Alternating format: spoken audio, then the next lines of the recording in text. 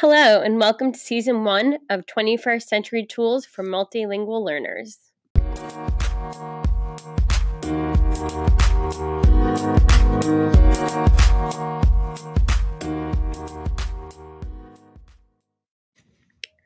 My name is Missy McBride, and I'll be talking to you today about the benefits of podcasting with your students.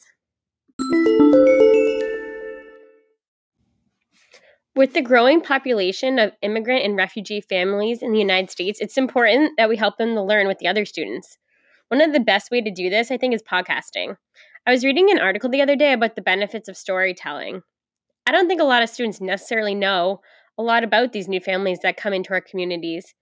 Most students just notice that they're different than them. I think podcasting would be a great way for students to be able to tell their story of where they're from and either the hardships they faced in their own country or why their family might have chose to come to America. I think it's also helpful for students who are English language learners to increase their speaking skills by working on a podcast with a group of other students that are both either native and non-native speaking.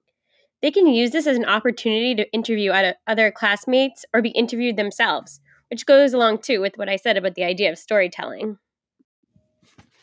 On the other side, podcasts can be helpful for students to learn background knowledge of a subject before being asked to complete a task.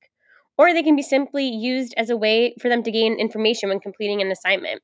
It is a lot less stressful when they're given the chance to listen rather than read. Who wouldn't like to just listen to a podcast instead of reading a textbook? They could also take this time to listen to podcasts in their own native language. So in my opinion, podcasts are a great opportunity for listening and speaking, and also the chance to work with a group of students to help take away some of that pressure and anxiety that school could present for English language learners. I hope you learned a lot today and will think about using podcasts in your classroom. I look forward to talking to you again soon.